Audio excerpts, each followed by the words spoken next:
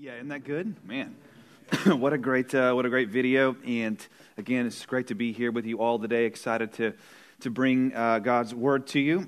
Would you all stand actually with me as we read from God's word? Our scripture reading today is going to be from the book of 1 John chapter 2. By this we know that we have come to know him if we keep his commandments. The one who says, I have come to know him and does not keep his commandments is a liar, and the truth is not in him. But whoever keeps his word, in him the love of God has truly been perfected. By this we know that we are in him. The one who says he abides in him ought himself to walk in the same manner as he walked. Beloved, I am not writing a new commandment to you, but an old commandment, which you have had from the beginning. The old commandment is the word which you have heard. On the other hand, I am writing a new commandment to you, which is true in him and in you, because the darkness is passing away and the true light is already shining.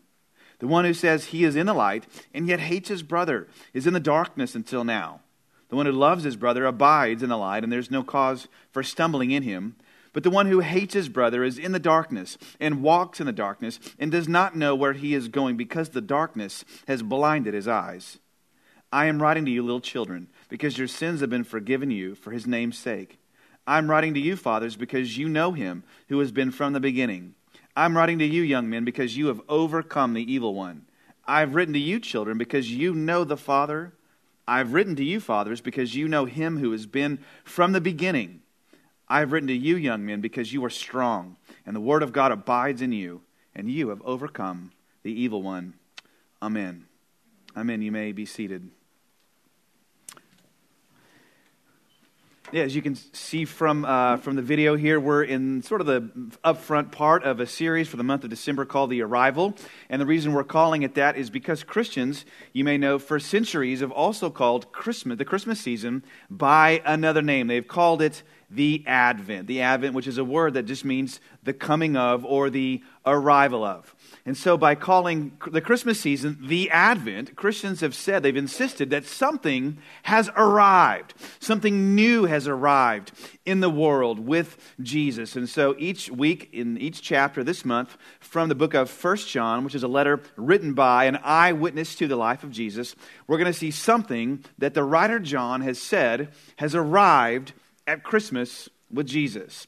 And so to see here what John is saying in chapter 2 is arrive with Jesus. To set this up, I want to take us all back to a place. For most of us, this was a place in the past. Maybe for some of us, it's a place in our present. Perhaps for a small handful, it's a place in our future. But no matter if it was in your past or if it is your present or it will be your future, this place, I'm about to show you in just a moment, this place is probably a place that's going to elicit some strong emotions in you. Maybe some flashbacks, maybe some memories, maybe some good, maybe some not so good. And that place is this place. Here we go. You can show it to him. Yeah, here it is.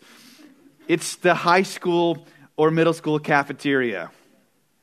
High school cafeteria. We'd all, of course, probably have different reactions to that place. Some of you laughed. Some of you stared blankly, wondering what in the world this has to do with anything with the Bible. Some of you, maybe just internally, you sort of flash back in a negative way because of all the very real, difficult memories that place conjures up. But let me ask you, do you remember what it was like to walk into that place?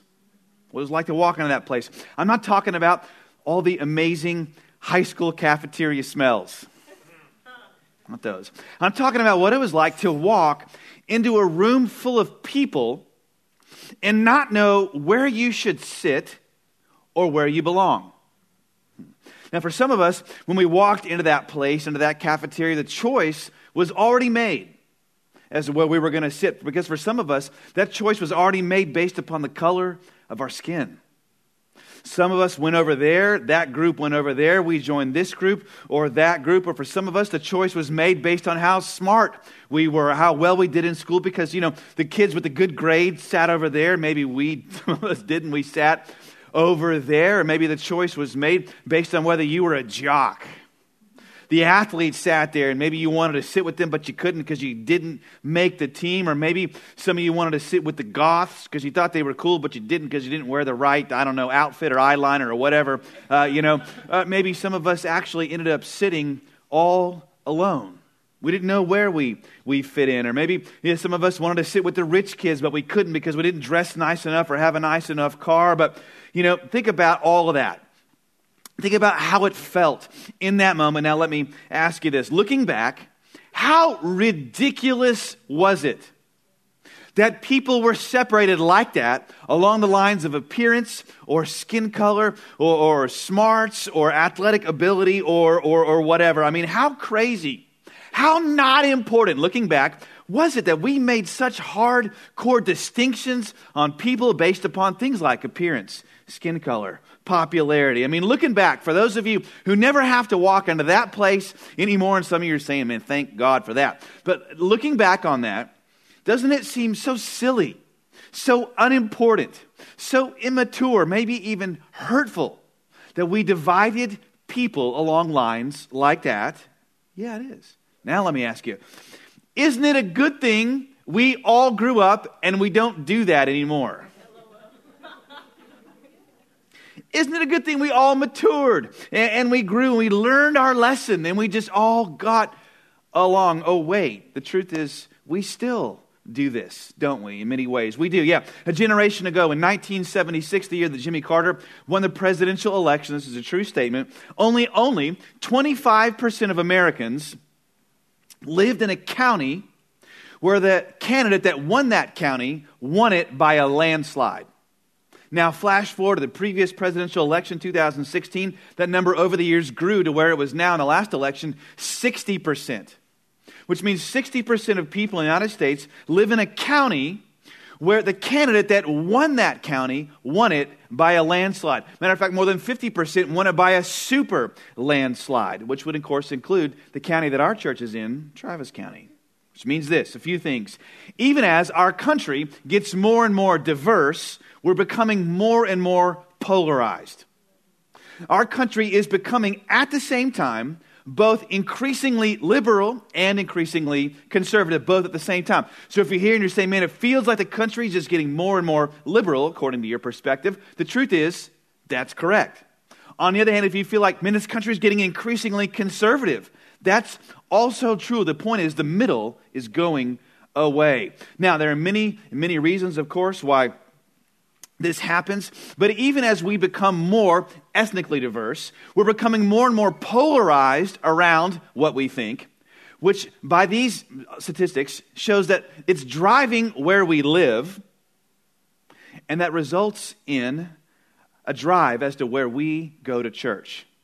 Now, there are many reasons, of course, why people live where they live, many reasons why people's churches look the way they do in terms of race or income status or political leaning or social interest. And some of those reasons are good reasons, they're valuable reasons, they're meaningful reasons, they're legitimate reasons. But on the other hand, sometimes there are also bad reasons why that kind of thing happens. Because of racialized, discriminatory housing practices, the way our country has built roads and infrastructure, that drives where people live and where they sometimes go to church. But good reasons or bad reasons, here's my question today. Is that the way we want it to be? Is that the way we want it to be? Are we satisfied with that? That's what I'm going to talk about today. So if you're here, and at this point you're not a Christian, somebody drug you in, you're here with a family member, you're new, you're poking tires here. If that's you, you can just listen in on this next part. That's cool. That's our deal here. All right. But if you're a Christian, let me tell you, this next part is so important for you to get. If you call yourself a Jesus follower, this next part is so important because the writer here, we're about to see his words, John, he was an eyewitness too, and a follower of the life, of the person of Jesus. And the writer of this letter, we now call 1 John, he has something to say to people who would call themselves Christ followers as well. Because lots of people in John's day were asking this question. They were asking, John, how do we know if someone really knows God? John, how do we know if someone is really following God? Because lots of people are claiming that. John, there's lots of people who say they're following God. But John, you were really there. You really saw it. You were really up close and personal with the life of Jesus. John, what can you give us as a kind of litmus test to show us whether or not a person really knows God? And so now John, he's an old man. He's likely outlived all his contemporaries, all his peers. They've all been martyred for the sake of Christ for claiming they saw Jesus resurrected from the dead. John is thinking about what he wants to leave behind, and he picks up his pen and he writes this. By this we know that we are in him. The one who says he abides in him ought himself to walk in the same manner as he walked. So we should ask, well, how did Jesus walk? I mean, that's the question, right? You read this, it begs the question, how did Jesus walk? Well, let's just take it literally. You could take that figuratively as well. But literally, when Jesus walked around on planet Earth, how did he walk? If we're supposed to walk like that, another way of putting it would be, when Jesus Christ came to earth, when God came to the planet in the form of Jesus, as Christians have always held, here's the question. Who would he eat with at his lunch table? Who would he eat with? Would Jesus show us a God like all the other gods of all the other nations who only favored those who look like him, who only walk with those like him, who only love those just like they were? Or would Jesus show us something else? Oh, Jesus showed us a God who walked with, who sat with, ate with people, of course, dramatically unlike him. People like the person of Matthew. He was a rich tax collector, a betrayer of his own people. But that's like crazy, because who would eat?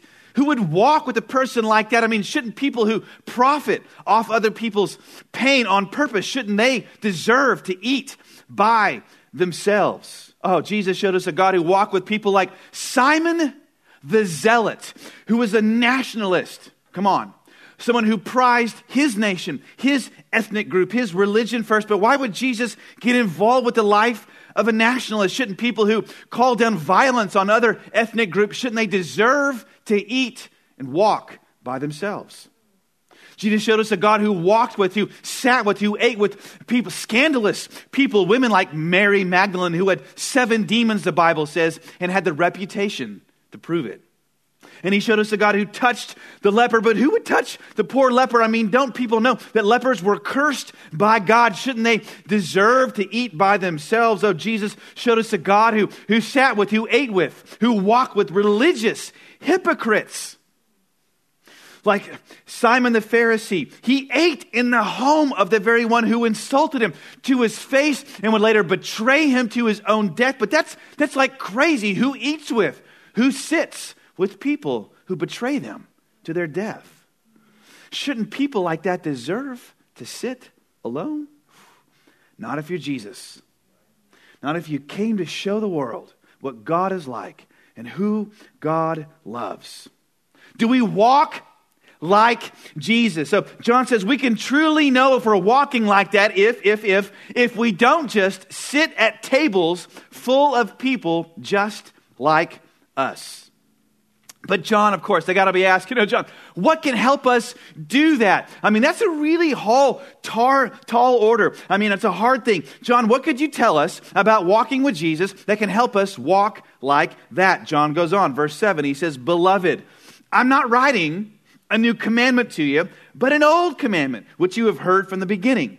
The old commandment is the word which you have heard.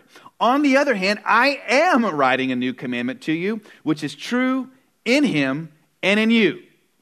So John's saying, what can help us walk like Jesus, not just sit at tables full of people like ourselves, is this new commandment that Jesus gave him. And on one hand, he's saying, well, it's not new, because he's saying, if you've been around the Christian faith from the beginning, this is what you've heard.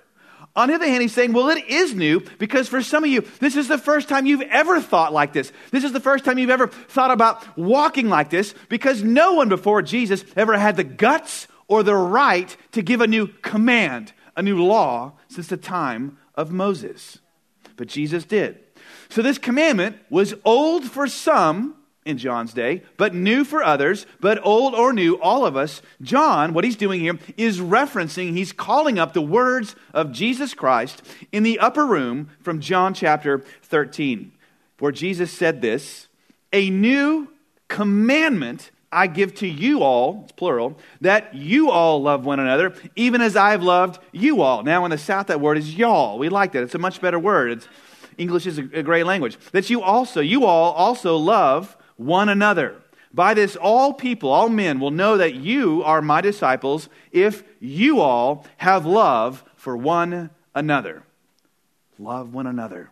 That's the new commandment John's referring to here. Now, that doesn't mean, of course, that in a church, in a group, we don't call sin, sin. Come on. That means we don't critique what needs to be critiqued. That doesn't mean we don't confront or call things out because we should, because we must. But here's the point. In a group setting, in a church, you can't actually do that and have it create change in someone's life until they know it's coming from a place of love. And so for church, to us to really look like this, to walk like this, if we're to know that we are really in Jesus, John is saying, in a way, all right, you're going to have to prove it. You're going to have to prove it by who you eat with, by who you sit with, by who is at your table. See, therefore, what has arrived with Jesus, here it is a new foundation for relationships. A new foundation for relationships. What he brought into the world was a brand new way to relate to one another. What's arrived with him is a brand new table to gather around with people that aren't like us. Jesus did not say, all people will know you are my disciples when you all vote alike. Now, I got an oomph and a silence. That doesn't mean it's not true, because it is. All right. He did not say all people will know you're my disciples when you all dress alike. Thank God for that, right? No, he says all people will know you're mine when you love one another. See, that's the new table that we all gather around. A table not based on our appearance or our skin color or our political preferences or our marital status or our economic status, but around the table, hear me, of the commandment of our risen Lord and God and King to love one another. A few years ago, when I really committed my life to Christ at the age of 19, it was like 2, 3, 4 years ago max or something like that. I was born again into this multi-ethnic, multiracial campus ministry at the University of Houston. Go Cougs, right? Soon after that, though, I moved into this house with this strange group of people called Christians. They were strange. Anyway, and in that house, there was a house full of people that were nothing like me. There was this real party guy there from Sri Lanka. There was this percussion guy getting his master's degree in percussion performance. Now, I don't know what a person does with a master's degree in percussion performance, but whatever you do, he did it. But anyway, all I know is he kept a beat like on every flat surface there was in the house. But in particular, one of my roommates was this African-American guy who, because of very real pain in his past, because of racial trauma in his past from people who looked a lot like me, he did not like, pasty SPF 70 wearing folks in particular like me. He really hated athletes. I was one at the time. So I had a couple of strikes going against me going into our relationship. But this guy, he had to be not only one of the strangest guys I lived with, but the most spiritually sensitive. All right. He had this little corner of the room where he set up a table, had a black tablecloth on it, some candles. He would burn incense at all kind of hours of the night. And one day I had a number of these other freshman athletes from U of H that came to our house. These guys on the football team, big dudes. They had just come to faith in Christ. And so they come over. I was showing them our house, walking around. The roommate, whose room that was not there at the time. And when they walked in and they saw his table and tablecloth and candles and incense, they began to make fun of it. Said stuff like, man, what's that, like a shrine? Like, what's he worshiping there? Is he going to sacrifice something here when he gets home? And so, anyway, they what a weirdo, and they went on and on. And when he got home a little bit later from work, he walked into the house, right past him, into his room. We could hear him from the other room begin to sniff. He came back out and asked us all, he says, who's been in my room? It smells like mockery.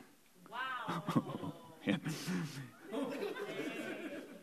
It smells like mockery. Now, of course, those guys never messed with him ever again. They never, let alone went into his room. And he, of course, was a different kind of dude. But over the course of our next several years together, he was really the first one to break into my all-white world, challenged me with words like race and class and privilege and all those words. What table I sat with and why. It was so hard, so painful, but I grew to love him and I grew to care for him deeply because I knew I could see he loved the same Jesus that I did and vice versa. And so relating to him and being a part of that group, that table right there, that group changed my life and formed this thesis within me. This is part of the reason I do what I do. Here's my thesis in light of 1 John 2. Let me share this with you. I believe that multi-ethnic, multiracial churches like this one have the power to bring healing to our nation. And in case you don't believe it, I understand. There's actually some growing research-oriented sociological proof of that. Let me give you one example. There's a guy by the name of Michael Emerson. Dr. Emerson was a sociology professor, first at Rice. Now he's at Park University in Chicago. He's done the largest decades-long investigation of church and race that there is. And here's what he's found. It's fairly incredible. He wrote this. He says, involvement in multiracial congregations over time, everybody say over time. Over time, that's crucial. Leads to fundamental differences. Friendship patterns change. We find that people in multiracial congregations have significantly more friendships across race than do other Americans. For example, for those attending, catch this, racially homogenous congregations, 83% said that most or all their friends were the same race as them. But if you didn't, he says, if you didn't go to any church at all, 70% said that most or all their friends were the same race as them. Now, we got to pause here for a second because this is really tough. And then there's some good news. All right, but this is the tough part. He's saying you're more likely to have racially diverse friendships, to sit around a different kind of table, if you don't go to a church where everybody looks just like you. And he goes on to say, this is really hard. He says sometimes homogenous churches can be a deterrent to social and racial progress. You say, why? He says, well, it's simple. He says, your treasure is where your heart is. And so when you're around people like you all the time, your care, your love, your concern, your finances, your treasure goes into that group of people. And over time, you just begin to love them. It's not on purpose. No one means to do it. It's just the effect, he says, of only being the same table as people just like you. But then he says this, but for those attending multiracial congregations, he writes, there is a dramatic difference. Only 36% of people attending racially mixed congregations said most or all their friends were the same race as them. And we found that those 36% were relatively recent arrivals to their racially mixed congregations. Indeed, we found that by far the most important factor in people having racially diverse relationships, that's in light of America, our nation, is whether they attended a racially mixed congregation. Partially due to the greater relationships across race, involvement in multiracial congregations leads to attitudinal change toward closing the racial gap in racial attitudes. He concludes with this. The implication for a racially divided but changing nation is clear. In contemporary times, multiracial congregations offer a promising path forward. Now, that ought to be, I think, encouraging to you. And you say, well, okay, Morgan, if that's true, if that really is true, well, then why don't more people either A, belong to them, or B, more church leaders start them? And the answer to that question is the answer that I found. And the answer that I found is probably the answer that's sort of rolling around in a lot of your heads. And the answer to that question, why don't more people start them or belong to them, is this. It's really deep. You ready? It's really hard. It's just really hard. A church with any level of diversity is hard. A church where there are, for example, marrieds, singles, teens, students is just hard. Many times, not a lot of it that week or maybe even that month is like aimed right at you in your thin sliced version of your life. So a lot of times people say, well, I don't feel appreciated in a diverse environment. Oh, well, let me tell you, do you know who else doesn't feel appreciated? Ready? Every parent ever, including your parents, the parents of you, did not feel appreciated by you. Here's why. Because appreciation is not the foundation for family. If you want appreciation, don't try to create family. I got 4 kids, I'll tell you from the start. Don't try to create family. Jesus didn't say, though, appreciate one another. What did he say? Love one another, especially when people aren't like you. And especially when there's ethnic diversity, which there is here. And if you stick around here, let me tell you what's probably going to happen to you if it hasn't happened already. You are going to drive up some Sunday morning, and you're going to see out in the parking lot here or a parking lot B across the street. Thank God for Chewy's building us a parking lot, right? A parking lot, you're going to find a car with a bumper sticker on it. And on that bumper sticker is going to be the name of a cause you know is wrong for the country, or the name of a political candidate that you could not be paid enough money to vote for, unless maybe you're a college student, then it's negotiable, right? You've got loans that are coming due. And the candidate you're pretty sure actually is the Antichrist, if you could just be given enough time to prove it. So the point is right there before you even step foot inside the church facility, you're already confused because you're thinking, is this a church? Right? Is this a church? I thought there were Christians here. There are Christians here. But of course, being the mature person that you are or that you were, you shrugged it off and you thought, well, maybe they were just like lost today. They're lost today. They don't know why they're here. I'll pray for them in the service and they'll get saved, right?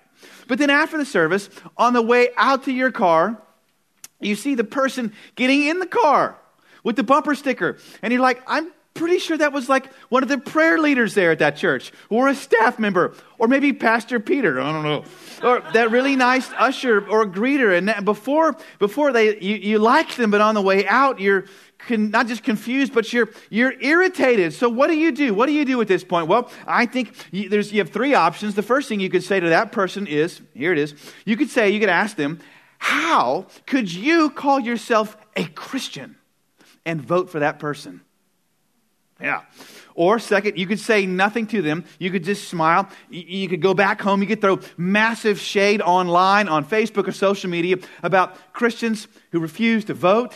Christian wives are looking at the gospel when they vote, implying, of course, you do, and they don't, right? Or you could do none of those, and you could go back. You go back, like a number of my friends have, to a spiritually homogenous, politically homogenous environment where everybody pats you on the back for your political convictions, because they're all the same as theirs. They may or may not be biblical, but you'll never know, because you'll never be challenged. Now, those three options are easy. They take no time at all. And I believe, up to a point, they can only serve to further divide, polarize our nation. But let me encourage you. When you see that bumper sticker, when you read that thing online, that post, that tweet, whatever, and you don't flame, when you don't blow them up, and you choose not to ignore them, but you dig in. You don't retreat to something more comfortable. You dig into something way less comfortable, perhaps, than what you grew up with. And you say, God, I want to be a part of something I believe can heal the nation. And you begin to ask questions like to a person, to that person, why are you so upset about this? Or you begin to ask questions like, well, why aren't you more upset about this? And you don't go away, but you dig in. Now. We begin to get somewhere together. You say, well, how will that help? Well, to which I would say first, because those three options don't. And second, because that's the solution the Apostle Paul commands us to take in difficult relational environments. Because he writes both in Romans 15 and 1 Corinthians 8 to groups of, he says, racially mixed Christians. When it comes time to do or say something in an environment where you feel like you're right and they're wrong, Paul calls them the strong and the weak. He says, here is what you do. You ready? Here's the solution. Accept one another. As Christ has accepted you. You're thinking, that's it, Paul. That's all you could give me. What's Paul doing? He's just repeating Jesus' new commandment. Love one another. The Bible's solution, in part, is a relational one. Now, let me tell you, for those of you who know stuff, man, it's not just relational. It's also structural. It's also about undoing the centuries of bad thinking, racialized thinking, where we aren't hitting the mark culturally. So the Bible's solution is more than relational, but it's not less either. John says, verse 9, the one who says he's in the light, and yet he hates his brother, is in the darkness till now. The one who loves his brother abides in the light. There's no cause for stumbling in him. But the one who hates his brother is in the darkness and keeps on walking in darkness, doesn't know where he's going because the darkness has blinded his eyes. John is saying the cure for our blindness is a place where we love one another. It brings light into the world. See, Jesus has given us a new foundation for our relationships.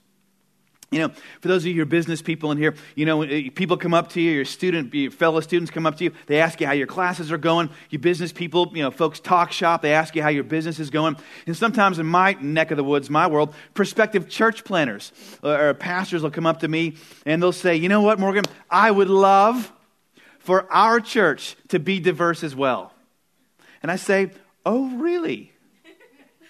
And I begin to share with them, because some of you know this, the very real joys and the very real pains of what it is that you do here, of what we do at Mosaic, and what it costs us sometimes, what it cost me over the years, because people will say, Morgan, you've forgotten Jesus, which is crazy, because all I'm trying to do is walk like Jesus and open up tables for all people to gather around Him and meet Him. Or people say, Morgan, you've understood the gospel, which is crazy, because all I'm trying to do is make clear and plain Romans 1:16. The gospel is the power of God for salvation for Jew and Gentile, for all people groups together. Where people say, Morgan, sometimes, I think you've got like white guilt, or you're like you think you're a white savior, which is crazy, because I'm nobody's savior. I can't even save my own documents in Microsoft Word.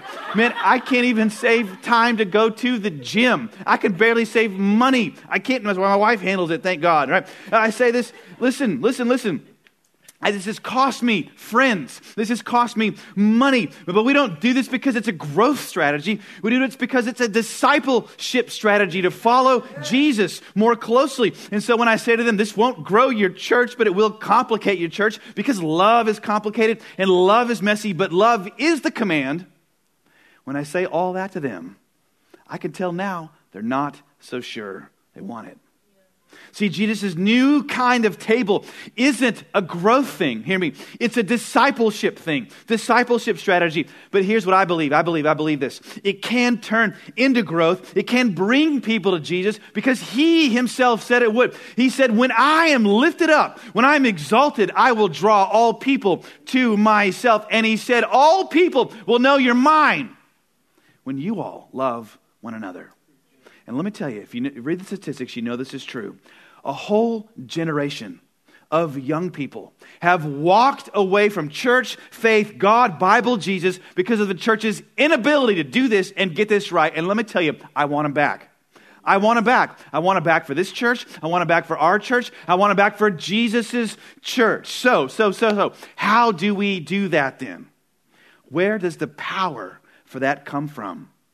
How do we keep us all at that table together? Well, let me tell you, it doesn't come from looking at fads or trends or even conferences. It certainly doesn't come from reading that news feed you got. It comes from keeping at the center of us what brought and kept the first group, hear me, of Christian believers together for that first Christmas. Think about it. Those people together at that first nativity scene, they in a way were the first believers. They saw Jesus first. Think about it. Who was there at that first table at the nativity? In a way, come on, shepherds. They were economically poor, socially outcast, religiously unfit and unclean.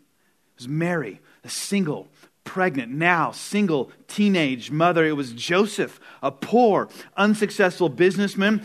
Later, they were magi. They were older. They were wealthy, highly educated, a different ethnic group than Mary and Joseph. And yeah, I know they weren't there on the first Christmas night, but they did see the star that night. It led them to Jesus. It led them to the same person that brought the shepherds and Mary and Joseph and all the angels together. In a way, that group, come on, you've got to see it, is the first group of believers in Jesus. And you would never have picked that group to show up at the same table together. A table with a baby human God King in the center.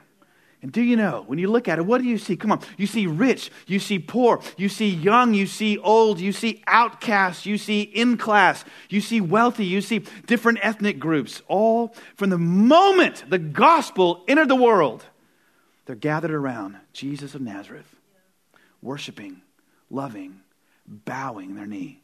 They're all bowing. And church, when we do that, when we gather around Jesus, we remember He was our true light in the darkness. When we remember that we, like John said, we used to walk in hatred toward God and toward our brother and sister, but he came to show us a different way to walk, a different table to sit at. When we remember, like John said, that you were blind and lost on your own until darkness came into the world. And we remember that one day that God would send himself and the baby would die to redeem us. And we keep that right in the middle. Now we begin to be the kind of place that makes space at tables for people not like us. Let me tell you, we're not redeemed by more separation, more polarization, selfishness, focus, our own needs and wants and preferences. That's where we are in large part as a nation. We need a vision beyond ourselves to set the table for those who aren't here yet by walking as Jesus walked. And we do that when we love one another. When we come and we're seated, like we're going to be here in a moment, we're seated around his table of grace together. We make space for those who are to come. Hope you can say amen to that. Let me pray for you, church, and we're going to go to his table.